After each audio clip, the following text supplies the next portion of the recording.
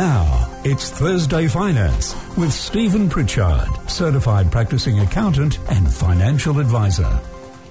Yes, it is, Stephen. Lovely to have your company today. And you've brought in a special guest, Ian Morant. Yeah, we've got Ian Morant here to talk to us today about superannuation. Oh, good. I need tips on this. Tips? I thought you'd have plenty. And we're going to talk to Henry Jennings in a minute after we talk about the commodities. We're looking at the commodities. We're going to surf through the commodities. We're going to surf through the commodities, yes. So we've got the gold price. The gold was down $34.73 an ounce to $2,123.60. And the oil price was up $1.93 a barrel to $91.44. And the currency, the Australian dollar, is sinking away, so it's all more expensive now to go overseas. Yeah, people are less and less likely to go at the moment. Yes, so we're down to 68.38 US cents. Against the Great British Pound, we're down to 53.21 pence. And against the euro, we're 62.13 euro cents. And against the All Ordinaries markets, the equities markets around the world, a bit mixed. The All Ordinaries market was down 31.3 on the week to 6,805. The S&P 500 was up 8.9 points to 3,094. And the UK FTSE was down 55.2 points to 7,351. A few stocks of interest is BHP was down 56 cents to $36.79. CBA was up 20 cents to $79.24. NIB was down 9 cents to $6.81. And Telstra was down another 2 cents to $3.49. And the fuel price that everyone seems to be interested in. Yeah, oh, absolutely. Yeah. The unleaded price in Newcastle, $1.44.6, was down 4.7 cents. And in Sydney it was $1.38.1, which was down 15.8 cents. And the diesel price in Newcastle, $1.50.6, and Sydney $1.46.9. So we'll probably see the prices going up as the holidays come along. I would say so. Time to have a look at what's happening in the marketplace with Henry Jennings. Yeah, hi Henry. I'm here, Stephen. You're there, Henry? I am indeed. So we've got another company looking at a US adventure. APA is looking at a $3.5 billion US acquisition. Don't we love a US adventure? They always end well. Hopefully. Yeah, they cancelled that. They had an investor day coming up and they cancelled that, and there is some market talk that they are looking at some sort of large acquisition in the US. APA itself has been the subject of a number of takeover approaches over the last few years, which all went knocked back for various reasons, usually the national interest reason. So it's going to be interesting. I guess it would make them pretty hard to take over. We'll wait and see what they come up with. But certainly not the first or the last to have a little look at that overseas expansion, because Australia obviously is not the biggest market in the world. So you do need to look overseas if you need to expand. Yeah, that's right. And of course, talking of acquisitions, there's been some talk that Seven West Media's for sale, and which owns the Seven Network and the West Australian News or Mail or something. And Kerry Stokes has come out yesterday and said it's definitely not for sale. No, I think it would be hard to see who would want to buy it. Free-to-air is a pretty tough gig at the moment. Nine Entertainment came out with their results, or a little bit of an AGM update the other day, and it wasn't I'm going to sneeze. It wasn't happy reading. It's tough out there. We've got streaming wars happening. And that's it's a big thing. We've had Disney kick off this week, and it's making it life tough for free-to-airs when you've got Stan, Prime, Apple's now started. You've got Disney, you've got Netflix, of course. Then there's lots of other ones. It's a tough world out there. Yeah, so we'll see some more media industry action, I think, down the track. Well, there's been a lot of sort of media deals done and consolidation, and it kind of goes. It's certainly heading that way. It's hard for these guys to survive on their own, but clearly Kerry Stokes not a seller of Seven West. Yeah, well, they've got plenty of money anyhow. Well, he's got plenty of money, hasn't he? Yeah, had a few playthings. And BHP made a bit of an announcement this week, which was kind of a bit surprising in a way. But anyhow, they're confident about the future of oil and gas, and they're going to increase their investment into those areas. They think they're going to have good returns for decades. Well, good for them. Bigger news, I guess, today, and may have a big effect on that strategy, is that the CEO, Andrew Mackenzie, is going to retire at the end of the year. Yeah. And as a result, a gentleman by the name of Mike Henry, who's been running his local mining operations here in Australia, will be taking the helm. So, of course, that could be a bit of a reset for BHP's strategy. We do tend to see new CEOs sometimes change direction. He is very much a BHP man, so it may be steady as she goes in the same sort of strategy. But I guess, we've got the Saudi Aramco IPO trying to get itself off the ground in the Middle East, and we're listing in Riyadh in December. So a lot of focus on oil and gas at the moment. We've got an oil OPEC meeting coming up too. So I guess BHP just reminding everyone that it's not just an iron ore company, and it does have other legs to its business, and of course copper, coal and oil are those other three legs. Yes, and talking of companies with other legs, is Elders has come out, which is the large rural service company. Elders has come out and said that their profits won't dive as a result of the drought because it's got a sensible diversification strategy in place. Yes, well, that's certainly helped the share price. Share price has recovered from its lows. I guess the drought's hurting a lot of these agricultural businesses. We saw GrainCorp come out this morning with some, numbers that didn't really vary from what it had told the market previously, but still relying very much on rain to drive any growth, and warning that the drought's having serious impacts. Of course, Elders has made an acquisition recently which does diversify its earnings, and you would imagine that with the government handing out money and cheaper loans, etc., to the rural sector, that we could see some of that money being spent in Elders' businesses, which is always a good thing for them.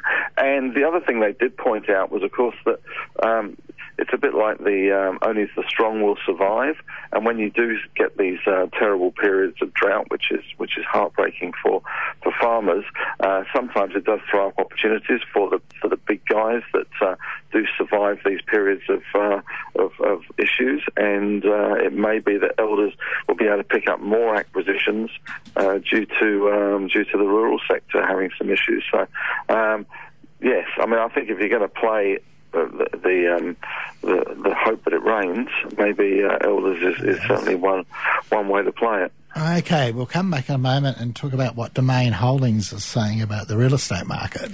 Yes, Henry, and so Domain Holdings, which is the online real estate advertising platforms, come out and made some comments about the housing market. Yeah, well, they're uniquely placed, I guess, along with real estate, both of which have come out with the words challenging and the toughest market I've ever seen, etc., etc. But I get the feeling this is kind of looking backwards rather than forwards, because certainly some things have changed in the real estate market. They should be talking about what's happening now, which I guess they are. But talking to a real estate agent last night in a restaurant, things are pretty buoyant out there at the moment. So even the share price of Domain is pretty buoyant out there at the moment. They're $3.40 odd. So they may be talking tough, that it's a tough game, but at the moment it doesn't seem to be showing up in the share price or anecdotally. And certainly, front page of the Fin Review today was talking about 10 to 15% price rises in Sydney and Melbourne, and with this housing bubble reigniting, etc., etc. So maybe things will improve. The problem that I guess they have is that prices may be going up, but the level of activity is still not huge, and the number of listings is not that fantastic. So these guys, they rely on volume. They need lots of people to be buying and selling, lots of activity. So that will take a little while to come through. Certainly the market is expecting that to come through at some stage, hence the highest share price at the moment. Yes, and then Coles has announced a private label type with Sainsbury's. So I wasn't. Are they going to stick Coles labels over Sainsbury's labels, or what are we going to be doing here? Well, maybe, yeah. Maybe they'll just be buying all the Sainsbury's ready meals. Yes. Of course, when you go to the UK, which I've been to recently, Yep. and you walk into their supermarkets, the amount of ready meals and home brand stuff is quite extraordinary. You go to Marks and Spencer's, it is all that way, and they've made a lot of money out of those ready meals.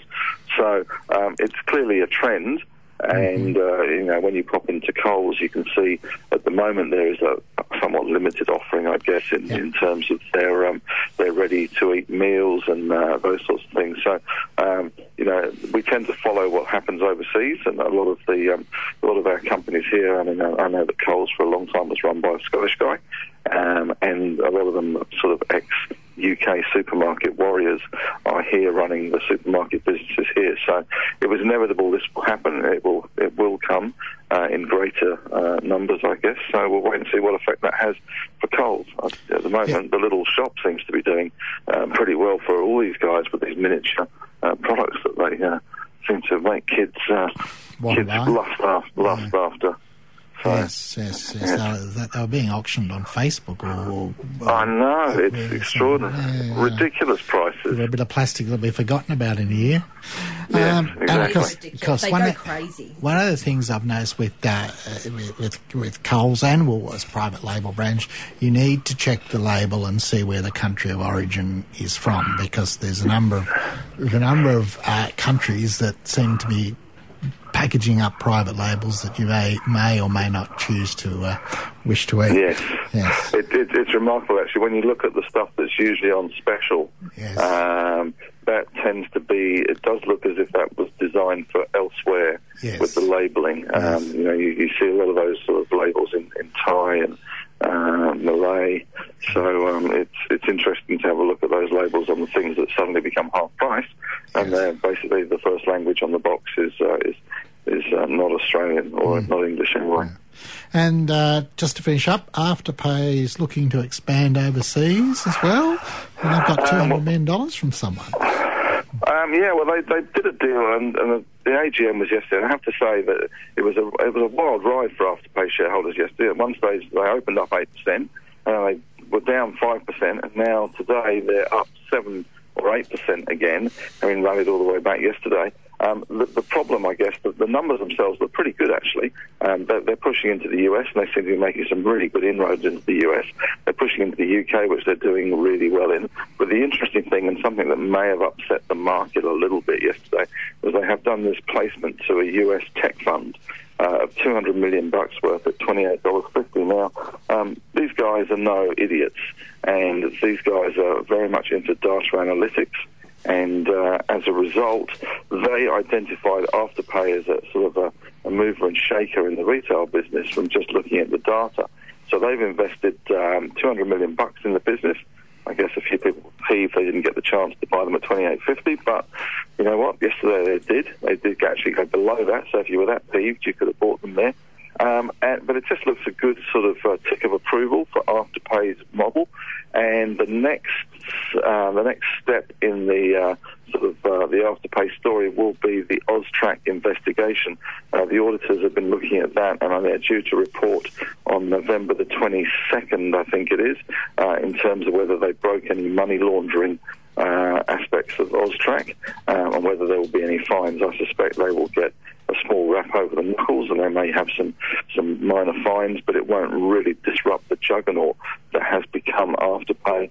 As I say, the stock is up 7.5% today, so clearly the market's got happy with the fact that, apart from the fact these US guys know what they're doing, and it's not like they're just any old funds. They're one of the best tech funds in the US, so if they're putting money in at $28.50, it's probably good enough for me. Okay, well, on that we'll leave to speak to you what's good enough for you next week, Henry. But right now we're looking at superannuation, something that is, as you said, Stephen, out of sight, out of mind quite often. Yeah, so one of the big issues with superannuation fund is I think I made the comment a bit earlier that it's out of sight, out of mind, and so people kind of forget about it. And so one of the things they need to make sure is their personal details are up to date. So how do you go about all of that, and how do you know if they're not in? Thanks, Stephen. The good way is to check on the annual statement that everyone should have received by now, giving their super as at the 30th of June 2019. And there's a few purposes for those annual statements. One is to make sure that people are getting up to date or keeping up to date with their superannuation balance, etc., and the details on it, but also to give people an opportunity to check the details, your postal address, street address, and it's a good idea to have those in exactly the same format as shown on ID documents that you use, such as a driver's licence or passport, because when you claim super, you're going to need to provide a copy of those, or a certified copy of those ID documents, and so if that all matches up, it makes the processing a lot quicker and easier. Yeah, I don't know how many times we've had ID problems just when people are trying to sell a parcel of shares. They've got a different name on the share register than what's on the... And not necessarily the maiden name. They'll have different initials or a completely different name on their driver's licence to what's on the share register. I couldn't do my tax because my name was different for the superannuation than what it is with my married name now. So, it's updating those sorts of things. Yeah, that's really easy to fix, that one. I just jumped online, Stephen. I could fix that. You just got to produce your marriage certificate for that. Yeah, but these other people where they've put some other name on there or they've put a different initial, it creates all sorts of havoc. Yeah. And that can happen sometimes when other people are filling out forms for you, or an employer, for instance. Sure. With a new employee starting, someone's name might be William, but they might put down Bill. Someone might have a second name that's not recorded in some places. So all those things might seem insignificant, but they do have consequences. Having your email address up to date, because a lot of funds now trying to provide a greener offering to members, and therefore emailing annual statements and correspondence rather than sending them out through the post. And mobile number, having your mobile number there, and if you've changed the mobile number or even your email address because of changes with the NBN, making sure they're up to date. And also any nominated beneficiaries that you'll have in regard to your super, making sure that they're up to date and current with your personal circumstances. So is this also a good time to review your insurance cover like we spoke to about before and make sure it's adequate? Yes. And any of those details that we've just mentioned, if they're not correct and up to date, can lead to super becoming lost. Mm-hmm.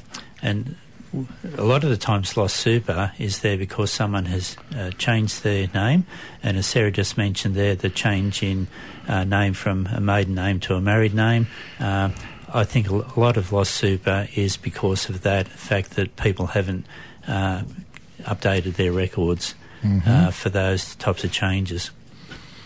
But in regard to lost super too, I'd like to just clarify a subtle difference between lost super and unclaimed super, and the ATO keeps a record of both those different categories of super.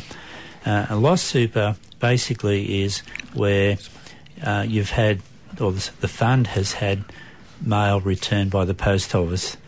The fund has sent correspondence to you. It's come back as unopened mail, no longer at this address, etc., by the post office. And other attempts that the fund has made to contact them have been unsuccessful, so that ends up being lost super. Whereas unclaimed super is where a member has satisfied what it's called the condition of release, but has never claimed it. And an important factor with super is that the onus is always on the member or a member representative to claim the benefit. No one's going to automatically say, "Oh, here's some super, you're entitled to it." Give you a tap on the shoulder and say, "Hey." And the figures recently from the ATO are still pretty disturbing. I think we've talked about this before, but a long time ago. As at June 2018, which the most up-to-date figures that the ATO has provided, but there's still $4.2 billion in New South Wales of lost super. Jeez. And an unclaimed super, just over $700,000. So in total, it's just under $5 billion just in New South Wales, postcodes of money that people could have in their own pockets or their own accounts, working towards their retirement. But the ATO's looking after it. So how do you find this lost super? There's or unclaimed super? Most super funds, or in fact all super funds these days, offer services to members to look for lost super, but you have to give the fund the authority to do that on your behalf. You can go into, if you've got a MyGov account set up, you can go into your MyGov account and link it to the ATO if it's not already linked, and that lists then all super that might be shown in the ATO's records being in your name. But of course then if you haven't kept some of those details up to date, such as name, TFN and etc., that makes that a little bit harder to do that matching. But you can also ring the ATO on their 1300 number, 13 28 65, and they will give you advice over the phone too on claiming lost super. What do you mean by you got to decide on your financial goals for retirement? What are we looking at there? The whole purpose of superannuation is to provide income and financial resources for you in retirement to replace the salary or wages that you've been receiving up until that point. And a very typical question is people say, well, how much money do I need in retirement? But the first step in answering that question is to work out what your needs are going to be in retirement, and what lifestyle do you want? And I think we've talked previously, Stephen, about different styles of lifestyle called modest or comfortable, and working out what income that is going to suit your expectations and your needs. And then in addition to the income side of it, there's also lump sums. People might want to have trips, do some renovations for their house, update the car, caravan, boat, pay off debt, etc. And so superannuation can be the source of both those types of money, income to live on, pay the bills, buy groceries, etc., plus the lump sum for those extra things that you need. Okay, so a lot of people, we want a good lifestyle in retirement. How can we work out how much money we actually need to get there? There's a lot of calculators available now. Most super funds have calculators on their websites. ASIC have some fairly good calculators on their website as well, and allows you to put into those calculators how much super you have at the present time, your age, etc., the age that you expect to retire at, and then allows you to do projections just based on standard CPI rates, etc., and it will give you a lump sum projected at that retirement date that you're looking at. And then it can then put that into other calculators which show, okay, if that's how much money you have at the point of retirement, then that's how long it'll last. Okay, so then once we've worked out how much we need, is the next step to build a strategy to get there? Exactly, yes. So those calculators can provide a starting point for you, but if you're starting to get very serious about the different things that you can do and the validity of the assumptions you're using, that's when you can maybe talk to a financial advisor or a financial planner and get some confirmation of what you're thinking about is going to actually work out. They can then take into account things like tax, Centrelink benefits, etc. It's starting to sort of fine-tune the overall picture a bit for you. Okay. Person should also, though, if you're in a relationship in a couple, don't forget to take into account the superannuation of your partner as well, because if you're just looking at your own superannuation, you might only be looking at half the picture or half the available resources to you. So don't forget to take into account the superannuation of a partner if you're going to be in a partner relationship. So this raises all sorts of issues. This bit raises all sorts of issues. Well, I know a lot of people contribute into their partner's super if they're not working for whatever reason. They might be raising the family or whatever. Yes. I know that's a thing as well. It is. Spouse contributions can be an effective strategy of helping to build resources for that retirement time. So really, the issues are, do you want equal amounts in each person's account, or does that or does that really matter? And then there's the family law issues. If people get, which we don't want to really go into here, but but there's all these sorts of issues you need to think about. Yes, that's right. It's not straightforward. Yes. And there are caps on the amount of contributions that you can put into your super, so it may be that you need to be aware of those caps and take those caps into account. And as a couple, it will allow you to put more money into the total superannuation package or picture using the caps for each individual. And Ian, your recommendation would be that everyone should be salary sacrificing into our super if we can? We wouldn't make that as a recommendation, but it is something that people should seriously look at. Okay, because you're shaking your head, Stephen.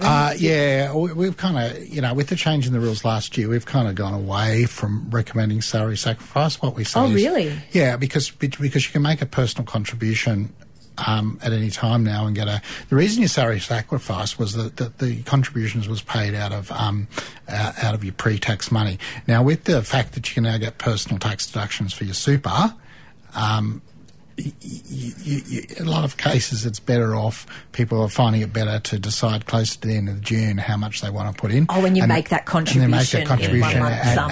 and salary sacrifice can be difficult to manage to make sure you don't breach the maximum deductible cap. And it's a lot easier if you come to the end of June and you've put in 18,000 or from work, you just top it up to another 70 or 25,000. So salary sacrifice, there are different ways of achieving that now. I guess people just need to be managing that money throughout the year. It depends on the individual's skills, but there are other options that will get the same result and it might suit you better. Okay. Very interesting stuff. Ian Morant, thank you so much for filling us in on superannuation today. Always appreciate it. Stephen Pritchard, thank you once again for Thursday Finance. Of course, you are back same time next week. Thanks for listening to this podcast from 2NURFM at the University of Newcastle. Topics range from gardening to health, well-being, pet care, finance, business and travel. You'll find them all at 2NURFM.com.